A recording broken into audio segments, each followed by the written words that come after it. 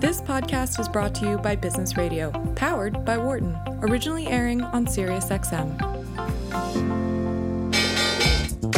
Welcome to our Behind the Markets podcast. I'm your host, Jeremy Schwartz. Alongside Wharton Finance Professor Jeremy Siegel, we tackle market trends every week on Wharton Business Radio, SiriusXM Channel 111. Our guest consists of experts like the world's leading authority on long-term economic growth, Bob Gordon. We will continue to see jobs created rather than destroyed. Nick Rusinoff, expert on currency research. That's what you see for those safe haven currencies is hedging the FX risk is actually exposing you to more risk. Or even the head of the Digital India Foundation, Arvind Gupta. The reason that people are talking about India is massive digitization and financial inclusion that we have done over the last couple of years. Enjoy this week's show.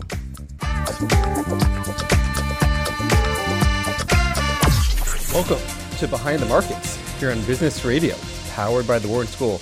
I'm your host, Jeremy Schwartz, Global Head of Research at WisdomTree. My co-host is Wharton Finance Professor Jeremy Siegel, author of Stocks for the Long Run and The Future for Investors.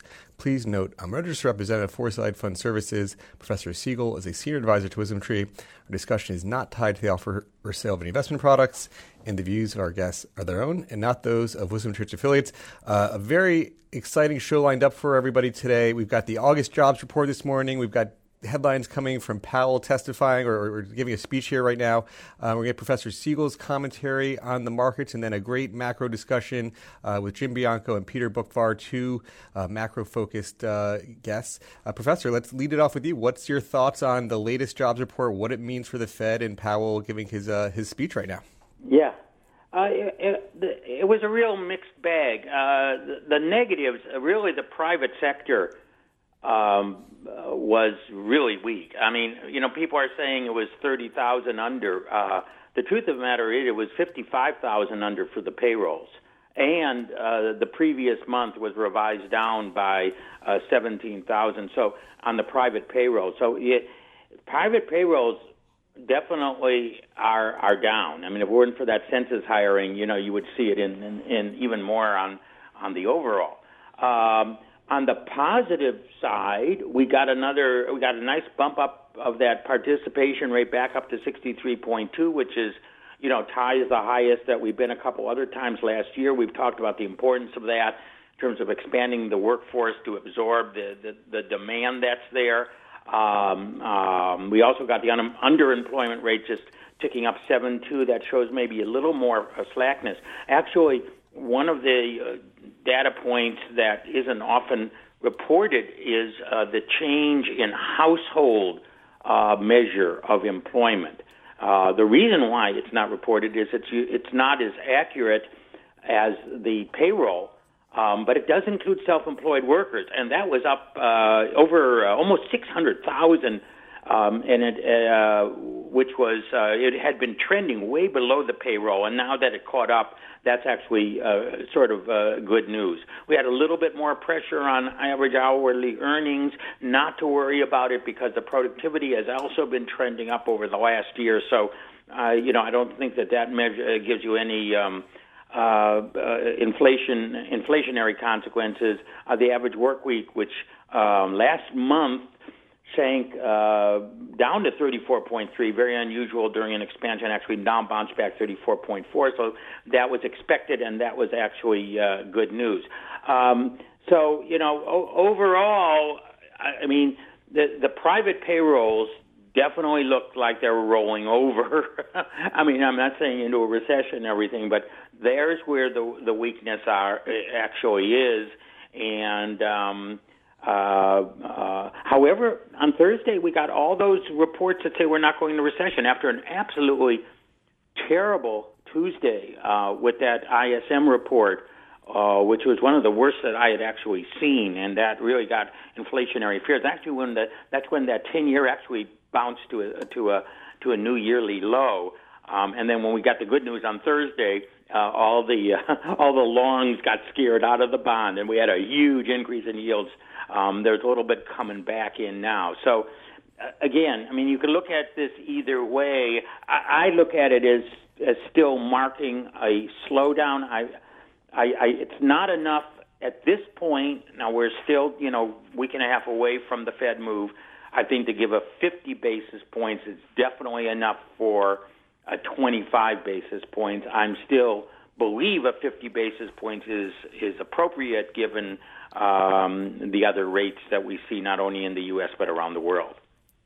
Yeah, you have Powell saying things like he's committed to non-political decision-making. I don't think we actually got to talk about the Bill Dudley comments in Bloomberg. Any sense of what's going on there and what Dudley was thinking with his piece? Yeah, and you know, I do think it's unfortunate that Trump. I mean, I agree with Trump that the rate should be lower. Unfortunately, when he sets himself up so strongly against Powell, you have a lot of people on the Fed side that are now going to be saying, don't want to appear like I'm buckling under to the president. That is not good for the central bank. But then what happens if you say, but is that the best thing that we could actually do? And unfortunately, this could skew decision-making. I don't think at this point it will. As I say, I see one cut there, even though I would like two cuts in it. But I think that is just another example of trying to fend off the apparent, political interference that Trump has in terms of what he wants Powell to do. And so when you come down to, so we talked about the bond market a bit on equities, it's just a wait to see the China trade story in October. Is it all the trade is definitely, it's on again, off again. We pointed out, I have maintained the position all through the year that Trump can't afford to get this into an all-out war and pull off those 25% tariffs. And I think he knows it. And I think he knows that, even if he seems to get a deal later on, that would so tank the market in the meantime that people say, why did you put me through it? And they would be very skeptical. My feeling is it's going to stop short of that. I don't even think there's going to be much of any escalation from this point. And I think, by the end of the year, there will be some sort of a deal that will be brokered. I do believe that is what the stock market believes. There's no other way to explain, the market being, basically 1% to 2% below an all-time high, which is what the S&P is, without believing that this trade war is going to be resolved. Because if it isn't and ramped up, that is really going to interfere with the supply chain and the prices and the sentiment on equities. Any other things you're watching on a global basis here? Well, we're all watching the Brexit, what's going on in Britain, which is quite unprecedented there. I've always maintained that Brexit isn't a big thing for U.S. equities, but certainly Brexit is big for Europe and certainly Britain in particular. So now the odds makers have when Boris Johnson took hold, were saying it looks like there will be a Brexit, or there was odds on a Brexit. Now are saying, given the defeats that he's had, that now they're putting off an October 31st Brexit is now down to about 20% in the odds makers. So there's going to be some sort of an extension, which I think is good for Europe and good for European equities on that front. Very good. Well, thanks for giving us some commentary to start the show today. Thank you very much. I'm going to bring in our first two guests. We have Peter Boockvar, who's the Chief Investment Officer and Portfolio Manager for the Bleakley Advisor Group, $4.5 billion wealth management firm. He's also the editor of The Book Report, a macroeconomic and market newsletter, as well as a CNBC contributor. We also have Jim Bianco, who's the President and CEO of Bianco Research. He writes a lot of great macro commentary focused on the Fed, who's also being considered to be on the Fed governors, is what I understand, Jim. Welcome both of you, Peter, Jim, to our program. Thanks, Jeremy. Thank you. Hi, Jim. Maybe I could, Jim, since you have some recent experience being considered for the Fed, maybe give us your current lay of the land. Powell talking. Where do you see all the discussion around the Fed, what they're going to do? Your outlook here. My outlook is a lot similar to Dr. Siegel's. I think that they're going to move 25 basis points. I think they should move 50 basis points. I think that the inverted yield curve, the 10-year yield being below the 3-month yield, is a market signal that rates are too high and have to come down. The famous economist Rudy Dornbush coined the phrase that the Fed murders the economy time and again, and that came about because history shows that the Fed usually fights when it's time to cut rates, and they hold them too high for too long. So when you get a market signal like the inverted yield curve that it's time for you to start lowering them, I get worried when they start doing this reluctantly and not cutting rates enough to uninvert the curve, that they're going to be repeating the mistake that they've done so many times in the past, restricting the economy with interest rates until it's become obvious that they've made that mistake. And at that point, we're almost in a recession. Yeah, and you have, the guys like Bullard who are the most focused on that inverted yield curve and said, I've been fooled twice on this before, I don't want to be fooled again. But then you have, the other side, they're saying it's more of a global issue, less a U.S. issue. Is that what they're holding their hat on? Yeah, exactly. I'd also put Neil Kashkari into the group with Bullard, who's also very worried about the yield curve. So there are some people that are vocalizing that argument. I think the problem with the dismissal of the yield curve with a global economy is, I'd like to say, interest rates are a relative game, not an absolute game. When I say interest rates are too high, usually old people, and I'm old too, will come to me and say, oh, come on, they're 2%. How can they be high? I remember 15%. And what I point out is that for the first time in 40 years, the Fed funds rate at 2% is the highest policy rate in the developed world. It is actually, for the first time ever, the only interest rate left in the developed world at any tenor, from 3-month bills to 30-year bonds, that's still above 2%. So what has happened is that rate is out of line. That is the important issue. It's not about whether the absolute rate is 8 or 10 or -1 in the case of Europe, but where are you relative to everybody else? And since we are out of line with everybody else, I think that's what the market's trying to tell you. We live in a globally connected world. Interest rates are globally connected, and it is time to bring them back into line with everybody else. Peter, how are you looking at this environment here as you stack up the macro and the Fed and bonds? What are you thinking? Well, I'd rather us not get drawn into the mud of near zero interest rates that the ECB and the BOJ have created. So I get what Jim is saying. I'm just afraid that we go down this path and we're going to be stuck just like they are. And the cost of capital is very low. So, yeah, on a relative basis, we're much higher, but I don't hear of any household or business that's talking about the cost of credit being an issue. So, yeah, maybe we can cut rates once or twice, but there has to be a point where we don't want to cross the Rubicon of repeating the mistakes of the BOJ and the ECB, of damaging their banking system, killing their yield curve, and fracturing their entire financial system. And trying to chase them down is our way of getting there. And so if I was chairman of the Fed, I'd say, okay, markets, I'll give you a couple of rate cuts. We'll see what we can do with the curve, but I'm not taking the Fed funds rate below, call it 1.25%, because anywhere below that does absolutely nothing in terms of stimulus, and if anything, as I said, does damage to a banking system.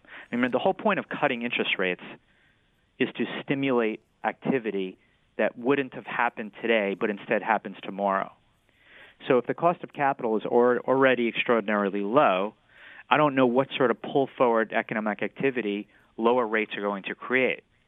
And if we are just doing it just so we can steepen the curve, well, maybe it'll work, maybe it won't.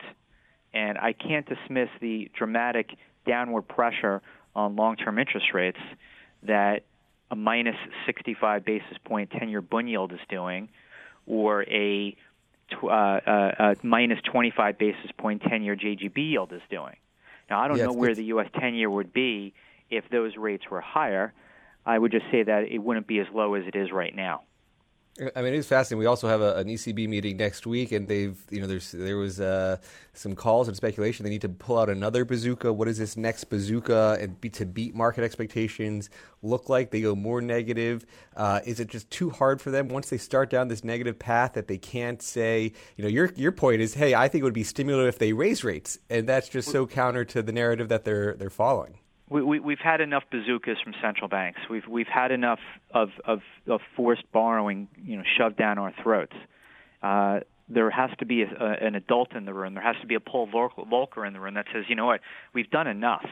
Enough is enough. Stop looking to us to pull out these bazookas and do everything. I mean, it's just negative interest rates alone is, in my opinion, restrictive policy. It is not easing. It's restrictive because you're killing your banks. And if you kill your banks, then you're destroying the transmission mechanism of monetary policy, and you basically cut off a profitable way of loaning money to business. So we are certainly there in Europe and Japan.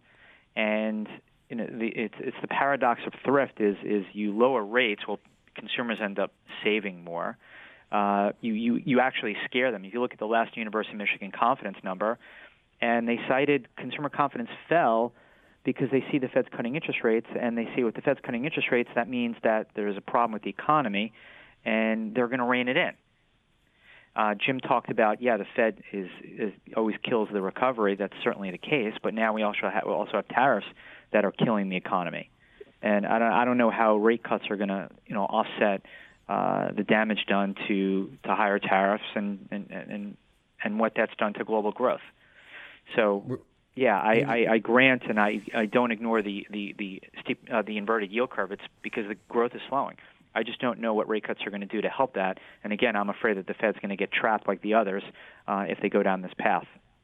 Let me just reintroduce our guest real quick. We're talking with Peter Boockvar, the Chief Investment Officer at Bleakley Advisory Group, Jim Bianco of Bianco Research. Jim, I just cut you off there. Yeah, I was just going to respond to a couple of things that Peter said, and maybe I'll just say them directly to Peter. Peter, first, I agree with you that cutting rates, I've advocated exactly what you said. I cut rates, stop at 1. Don't go any lower than that. But if you're going to cut rates, let's go now rather than go later. Why? Why cut rates? This week in the corporate bond market, we set a record amount of corporate bond issuance. A lot of that issuance is occurring in Europe, and Berkshire Hathaway has even issued bonds in Japan. Why? Because you can issue bonds in Europe at a negative interest rate, essentially get free money. So JP Morgan, the Apples, the IBMs of the world are issuing bonds denominated in euros, and they're essentially getting to pay no interest payment on that free money. If you are a small cap company in the United States, you don't have the luxury of maybe issuing euro bonds or Swiss bonds to capture those negative interest rates. You're stuck with a 2% interest rate. So the Fed has got this bifurcated market, or the market is bifurcated that the big global players can rush to the country that has the lowest rates and get essentially free money, but the smaller players are still stuck with the domestic market and put it somewhat of a competitive disadvantage. And that's starting to show up in some of the statistics where if you look at the S&P 500, the interest coverage on those numbers have been declining slightly, but in the small cap 600, it's been increasing slightly because they don't have that advantage. So I do think that there is a pain from interest rates, that the relative rate matters who you are. And so you're right. When people say it won't do anything to cut rates, because Apple is already borrowing in Swiss francs and borrowing in Europe at zero interest rate. They're getting free money already. They don't need it. But a Timken Behring or some other small company that borrows primarily in the United States, they're still paying 2%, and they're putting at a competitive disadvantage. One thing that with that, I wish there was a way to figure this out, is that a lot of large companies have major business presence in these countries. So if you have European factories, you can sell European-denominated debt and pay back that debt in euros or yen or whatever, where a lot of small companies don't have that same international presence, and therefore they can sell European or yen-denominated debt, but then they're taking currency risk that they need to hedge out, and they probably have much less exposure, direct exposure in those countries. So I understand your point. I just don't know the small companies' exposure to a lot of these countries that would even be worth their while to sell debt in these foreign currencies.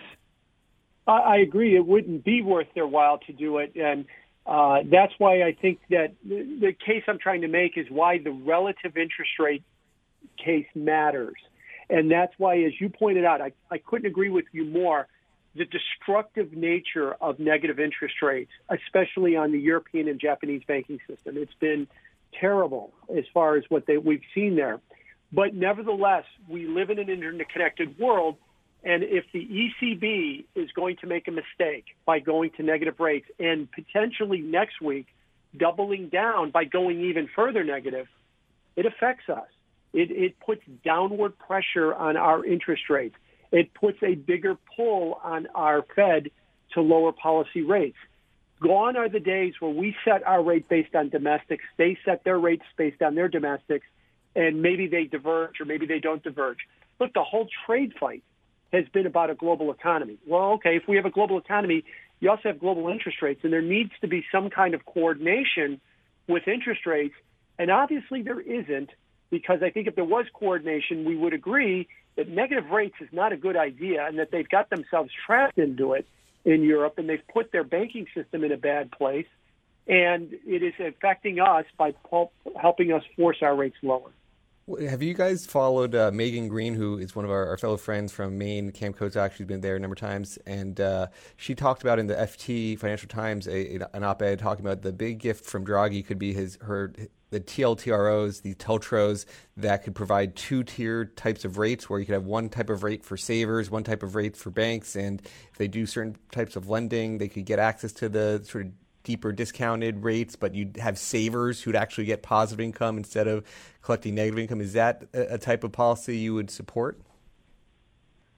Well, before I answer the question, one thing of interest over the past week and a half has been the internal pushback to more easing in Europe. Draghi laid it all out like he wants to do more. Then you had Olli Rehn, another ECB member, that says we're going to go big bazooka here. And everyone got excited. And then all of a sudden, last week and early into this week, you had 6 ECB members that said, wait, I'm not for this. I'm not for more QE. I don't see the need for it. And also people talking about the damaging impact of going further deeper into negative interest rates. And even in Japan, you had a BOJ member late last week, and actually maybe it was over the weekend, that talked about this so-called reversal rate, where you reach a point where it does damage to your financial system, and this BOJ member basically said we're almost there. So you actually have central bankers that are beginning to say, you know what, we've done enough.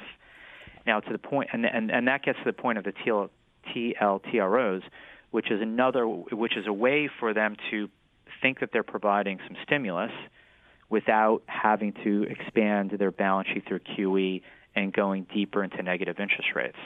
So I wouldn't be surprised if they relied more on that because of the internal dissent on going more extreme with negative interest rates, even if they tried to tier it, and with this QE. So yeah, I'd be betting on that as their policy response rather than something else, which I think would be a better idea. But you have a bond market set up that is pricing in another rate cut and possibly more QE. And I'm of the argument that we are actually now approaching the end game of this monetary extremism, because now of the internal pushback you're getting on in the halls of the ECB and the BOJ. And they're finally, after all these years, looking at their banking system and basically saying, what have we done? And now they're trying to figure out other ways. What is it? If they can't do more monetary stimulus, what do you think the end game looks like? Is it yields? Well, I mean, the yields have collapsed. Are they going back up? Are they is U.S. going to follow Europe and Japan? The yield move we've seen over the past couple of days in response to some of these comments, it could be the beginning of an adjustment higher in interest rates. I mean, even Kuroda yesterday, or I should say overnight, in a speech said he's now getting worried about the sharp drop in longer-term interest rates. So remember, he's got this yield curve control, at least in the 10-year, and doesn't want the 10-year to fall too much below 20 basis points. Well, now, a couple of days ago, it was minus 27 basis points, and now it's minus 24. He even said, I'm worried about the drop in longer-term interest rates. When has a central banker ever said, I'm worried about rates falling too much? So you had the 40-year JGB yield overnight, and I say 40 because that's the furthest out on the curve and therefore least impacted by what they've done on the short end, was up 9 basis points. Now, for something that is only 15 to 16 basis points, watching it jump 9 basis points in one day is a big move. So when I say endgame, I mean that if they come out and said, you know what, we can't go any more negative, you've seen the most we're going to go, you potentially could see a rather sharp adjustment higher in interest rates. And because you're talking about assets that have now been turned into liabilities, if there is a sell-off in a lot of these negative yielding bonds, it's not something that's going to be gradual, in my opinion. It's something that can be rather sharp because it is the ultimate hot potato. Because you're not going to make anything by holding it to maturity. You're guaranteed to lose. So the reminder I give is back in 2015, the German 10-year Bund yield went from 7 basis points to 1% in 2 months. So if the ECB disappoints in terms of not doing QE and not going deeper negative, and if the BOJ says, we can't do any more, irrespective of what the Fed's going to do this month, I think that the last couple of days is the precursor of potentially more, some pain to come in the bonds, and that the August plunge in yields and rise in price could have been a blow-off. Jim, any reaction to where we are on that 10-year bond market or just global bond yields? Is this the end of the bull market? That's been a tough one to call for the end of the bull market, but I think what Peter says is right. Next Thursday is the ECB meeting, and there's a wide expectation that they will cut to deeper negative and institute some kind of stimulus program in a QE, and Peter's right. A lot of members have pushed back on that, at least in speeches. If we get to Thursday and the decision is there will be no cutting of rates, there will be no QE, there'll be something like the Teltros that Megan Green was talking about or some other version of that, that's tectonic. Because if they don't do it next Thursday, they will never do it again. Then they will have announced that they have gone a paradigm shift into some new era. Maybe they are looking to raise rates. I think that would be fine. Not fine, it would actually be preferable that instead of us cutting rates, I'd like to see the spreads narrowed. Let them raise rates to narrow the spread to get them back above zero, I think would be in everybody's best interest as well. So I am torn on this. I hear the arguments. I hear what they're saying, but it's a big deal if they don't cut on Thursday because that is a signal, not just, check back with me in October to see if we change our mind again, that we might be completely changing the way that they do monetary policy in Europe. Remember, the ECB has got a bigger balance sheet than the Federal Reserve, that the combined economy of the European, the Eurozone, the countries that use the euro as the currency, is as large, if not larger, than the United States. So it matters a lot to us. There is a number of multinational companies headquartered in the United States that have large European operations. So if they change, we'll feel it as well, too. We're gonna have to take a short break, but we have Peter and Jim for the hour. They're going to be with us after the break. You're listening to Behind the Markets on Business Radio, Sirius XM 132. I'm Jeremy Schwartz. We're talking to Peter Boockvar, Jim Bianco, and we will be back after a short break. We're just talking global macro, the Fed, the ECB, what's happening in the interest rate market. And Peter, I think I'll start with you because you were talking about maybe we're at the end game of central banks. This yield spike that we saw recently, it could be the foreshadowing what's to come. Now, I also had some conversation with you, interestingly, on what's been going on across other asset classes. When you're looking over portfolios, chief investment officer, managing these portfolios, how are you thinking about all the asset classes, equities, bonds, commodities? What's your outlook across the board, as you think about trying to position portfolios, given where we are? Well, at least on the fixed income side, it's to stay short duration. And that's you sort of missed out on the capital gains that medium to longer term bonds have experienced. But I still think it's the prudent place to be, at least in the U.S., where you're actually getting some yield, and you're going to take off the table the potential for some capital losses if I am right. And again, I just want to emphasize the reason why I'm saying what I'm saying about bonds is because if central banks realize they can't go further negative, well, then you sort of put a floor on this huge plunge in yields and rise in the dollar-denominated values of all these negative yielding bonds.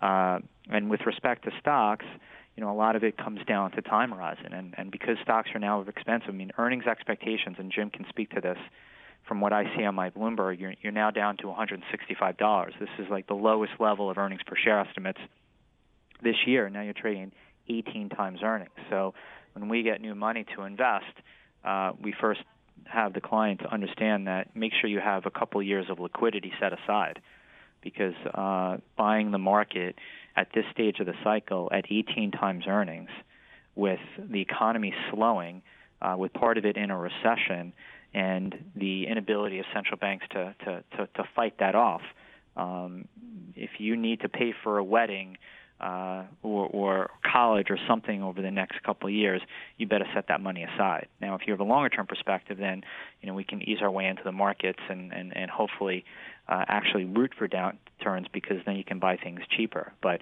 now is not the time to be a hero. I've also been a fan of gold and silver. That's finally now working because of this race to the bottom in terms of rates, and I expect that's one asset to rally. And getting back with stocks, I tend to focus more on value stocks, and I'm hoping that value finally takes the mantle from growth in terms of performance here. If investors all of a sudden become more sensitive to valuations in the context of a slowing global economy.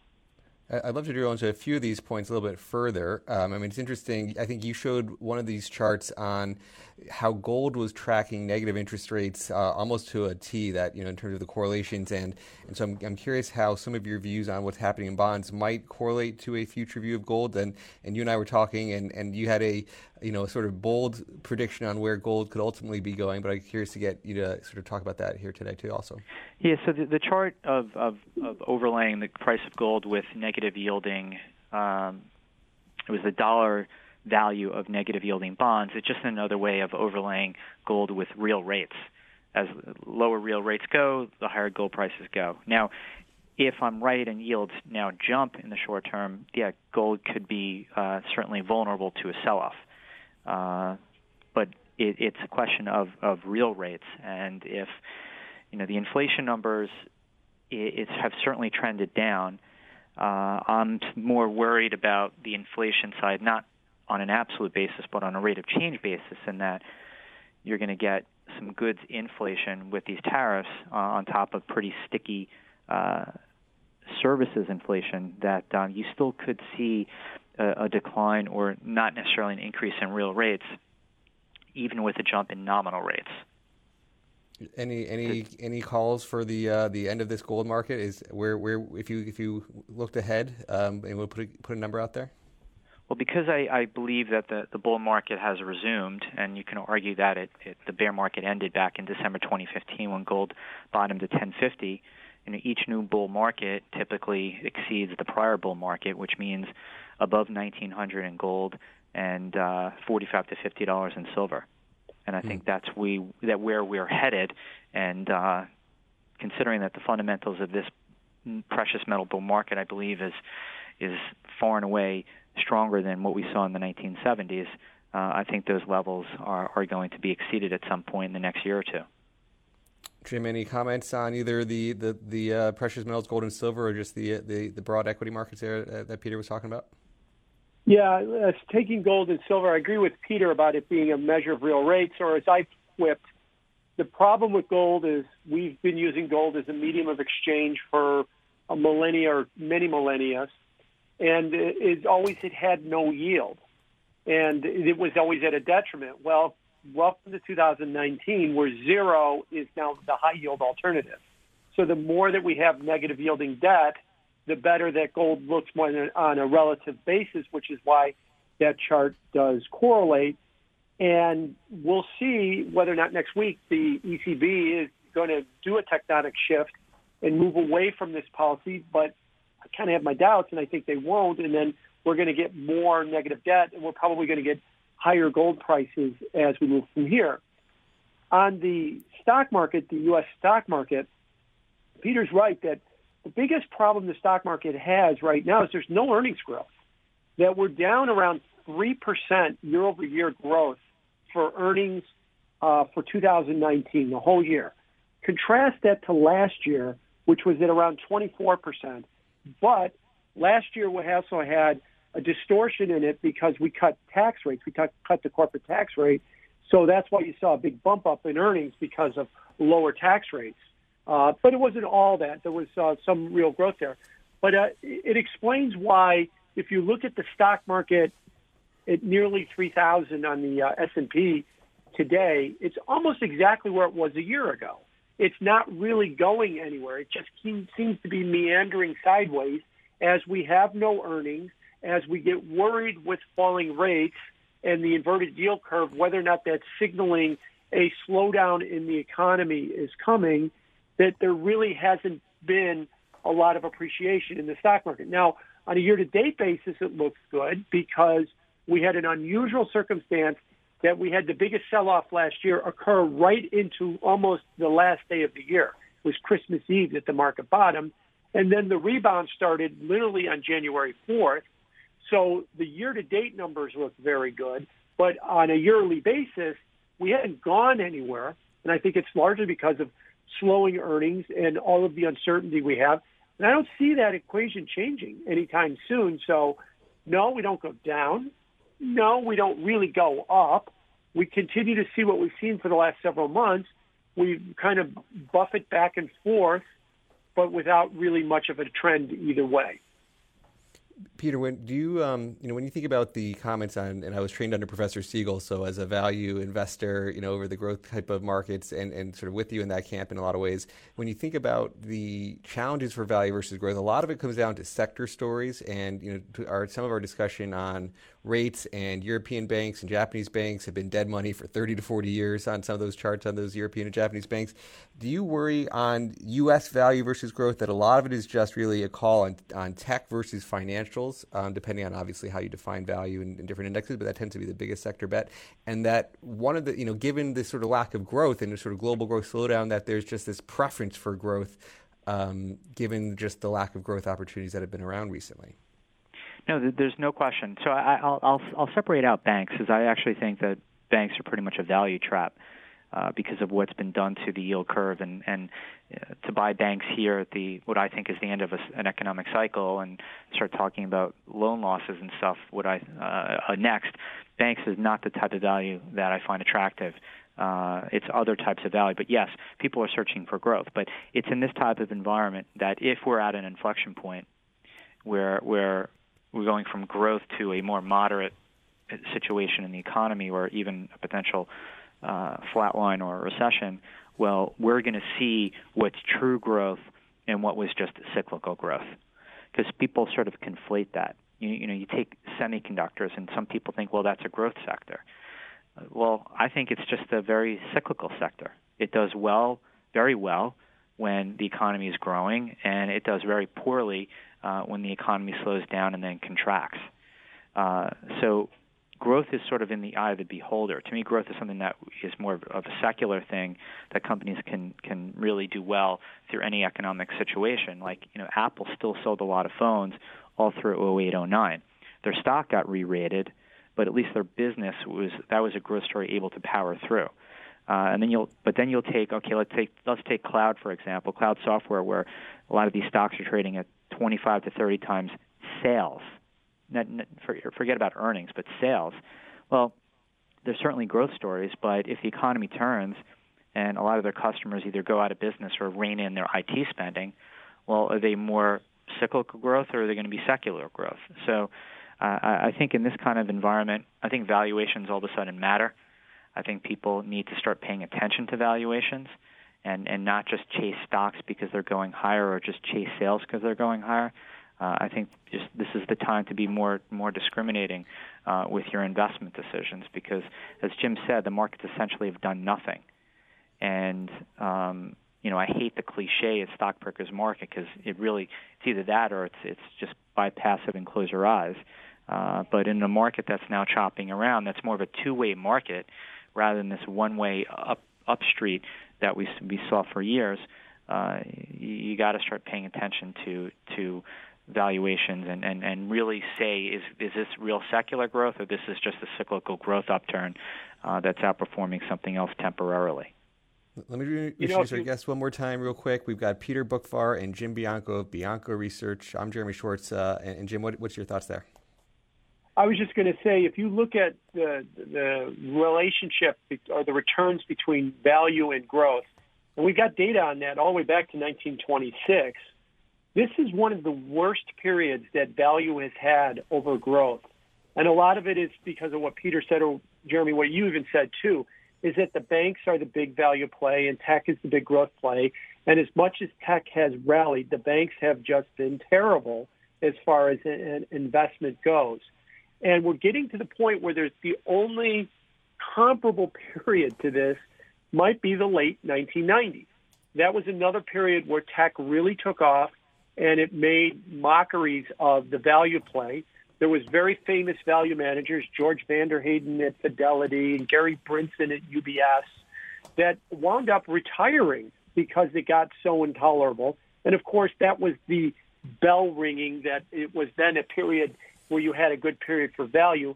I think that we're almost there, if we're not literally there right now, that value is so hated and so mocked as an investment option that it almost becomes a very cheap alternative, and it has nothing but upside. I'm speaking relative to growth right now because it's performed so bad relative to growth over the last 8 years or 5 years or so that it seems like we're all set for it to reverse. Now, you guys are sort of somewhat preaching to the choir with me because, Professor Siegel, who I've worked with for 20 years, wrote Big Cap Tech Stocks are a sucker's bet on March 14th of 2000. So, listed 9 stocks, triple-digit PEs, said you can never justify these valuations. And a lot of his research after that really focused on value and how do you protect from bubbles, and it's what I've been focused on since I met him. But I also think where the big cap tech stocks are today, in aggregate, they're certainly not what they were triple-digit PEs. Yes, there's some of those cloud companies that Peter's talking about. There's some smaller cap stocks in that, or sort of the fast growth parts that are in those really high numbers. But the overall tech sector is not that much higher than the market, actually. Well, the difference between this market and 2000 was in 2000 was only in tech. You had the rest of the market that was actually cheap. Now everything is expensive. You look at the median PE ratio of the S&P or the median price to sales ratio of the S&P, you're well above where you were in 2000. So it's everything that's expensive. You look at Nike, for example, and I'm not long it, I'm not short it. It's trading at 30 times earnings. Phenomenal company. But should it be trading at 30 times earnings? McDonald's, great company, steady grower, but trading at 27 times earnings. There's a lot of names that are very expensive, and that's what separates this market from the one in 2000. Yeah, it's interesting, the min-vol factor, that's one that has seen some of the highest multiples. I think everybody's looking for shelter with all this volatility, and that seems to be, those type of stocks seem to not be the most faster growth part of the market, but it seems to be higher multiples, 4 to 5 multiple points higher than the market. That seems to me one that seems interestingly elevated. But it's well, that's the problem with you have all these low vol funds, and people are mistaken low vol for safety. There's low vol in terms of their operating business. McDonald's, their business is pretty steady, but when you start trading at 27 times earnings, your stock may not all of a sudden be low vol in any type of correction. you get a valuation correction on McDonald's, that thing can easily go back to trading at 20 times earnings, which would still be a healthy multiple, but that's a rather sharp decline in the stock of 25%. The volatility of their actual business model will pretty much stay the same, but too many people are mistaking a low-vol business with a low-vol stock. Yeah. Jim, how do you think, how are you looking at the sort of global environment, and when you think you see this sort of rise towards a lot of your, I think, clients of traditional active research, it tends to be more active than these sort of passive type strategies. How are you thinking about where that passive active discussion is going and just the global environment there? Well, as far as the environment right now, the safest place and the best returns have really come from the United States. When you look at Europe, when you look at Japan, when you look at those two developed countries, the biggest problem that you've got in those countries is they've got an outsized growth area or outsized weighting in the financial sectors, and negative interest rates has just really killed their financial sector. It's really killed the returns for their market. Additionally, the U.S. has all of what I'll call the disruptor companies, the FANG companies. They're not tech, they're not really retail, but they're really business disruptor models. The only other place that seems to have any disruptor models other than the U.S. is maybe the Tencent, Baidu's, and Alibabas in China, but China's got a whole host of other problems as well, too. Its growth rate, its GDP growth rate is lower now than it was during the great financial crisis. It is really struggling. So when you look at the world, you really come back to the United States seems to be the place to go, and that might explain what Peter was saying. Why is everything expensive now relative to 2000? Because everybody's playing here. Is because there's really nowhere else to play. Europe doesn't have the disruptors. They've got a bunch of sick banks, and then they've got a bunch of traditional companies, and that's why there's really been no excitement for them as well, too. And I'm worried that the disruptor companies, the FANG stock types, I think that their cycle has run. Now, when I say their cycle has run, I'm talking about them as an investment. They will continue to be the dominant force as a business model, but that does not mean that they have to be over higher stock prices. I like to jokingly say that, in 1929, RCA was one of the biggest stocks that was running in the market before the crash because they had this newfangled technology called radio.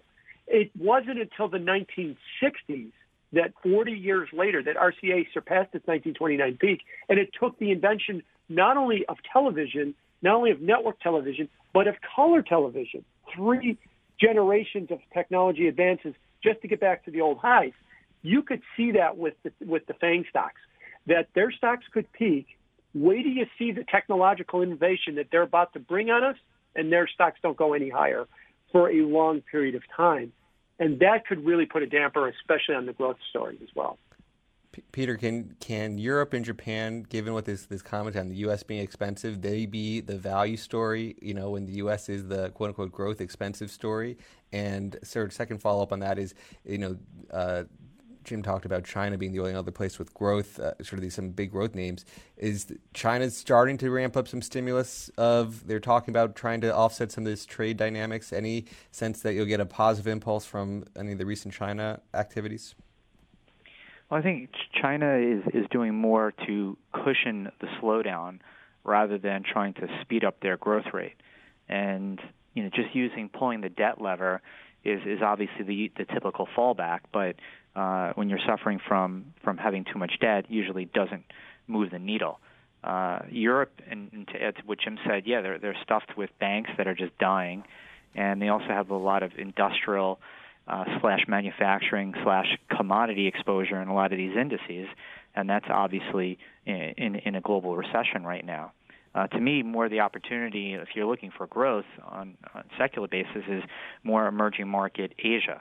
And I specifically say emerging market Asia because emerging market South America, like Argentina and Brazil, is obviously have had their own issues. And emerging market South Africa, emerging market Turkey have their own issues.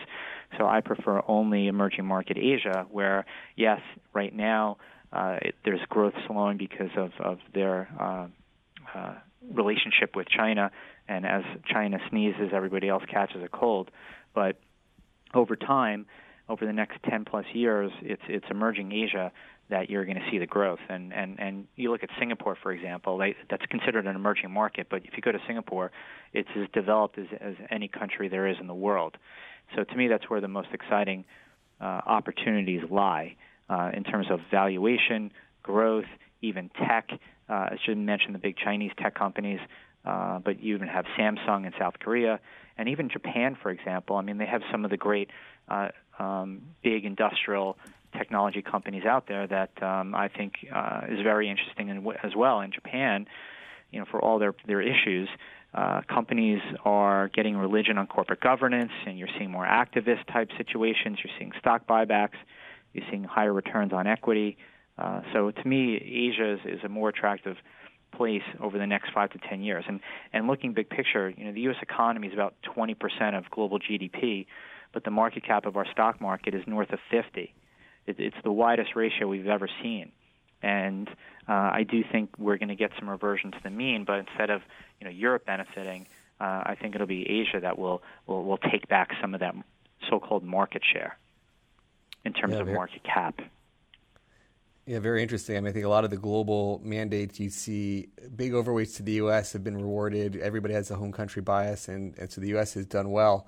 But any global managers have definitely struggled. So it's interesting on that big picture view.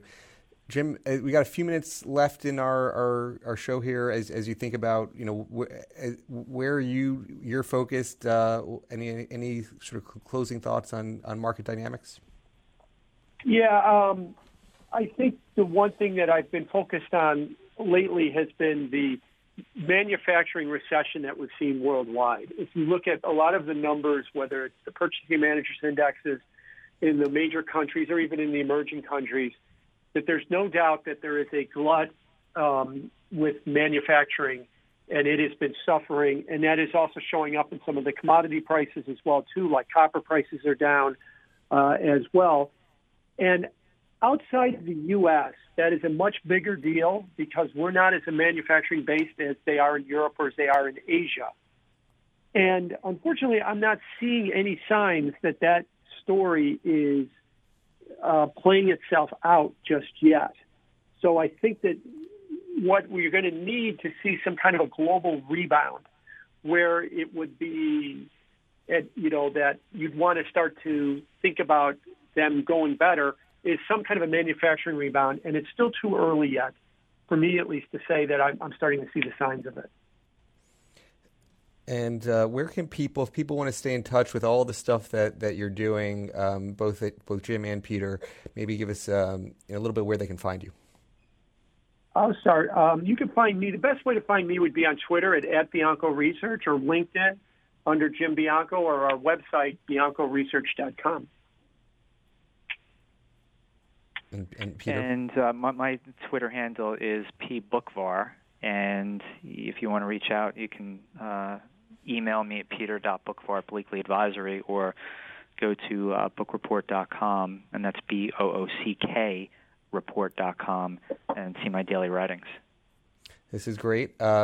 I thank you both for some great commentary around the world. We talked Fed, we talked ECB, global, gold, really around the world, all asset classes. It's been a great conversation. I appreciate you both spending the hour with us. Thanks, Jeremy. Thanks, Jim.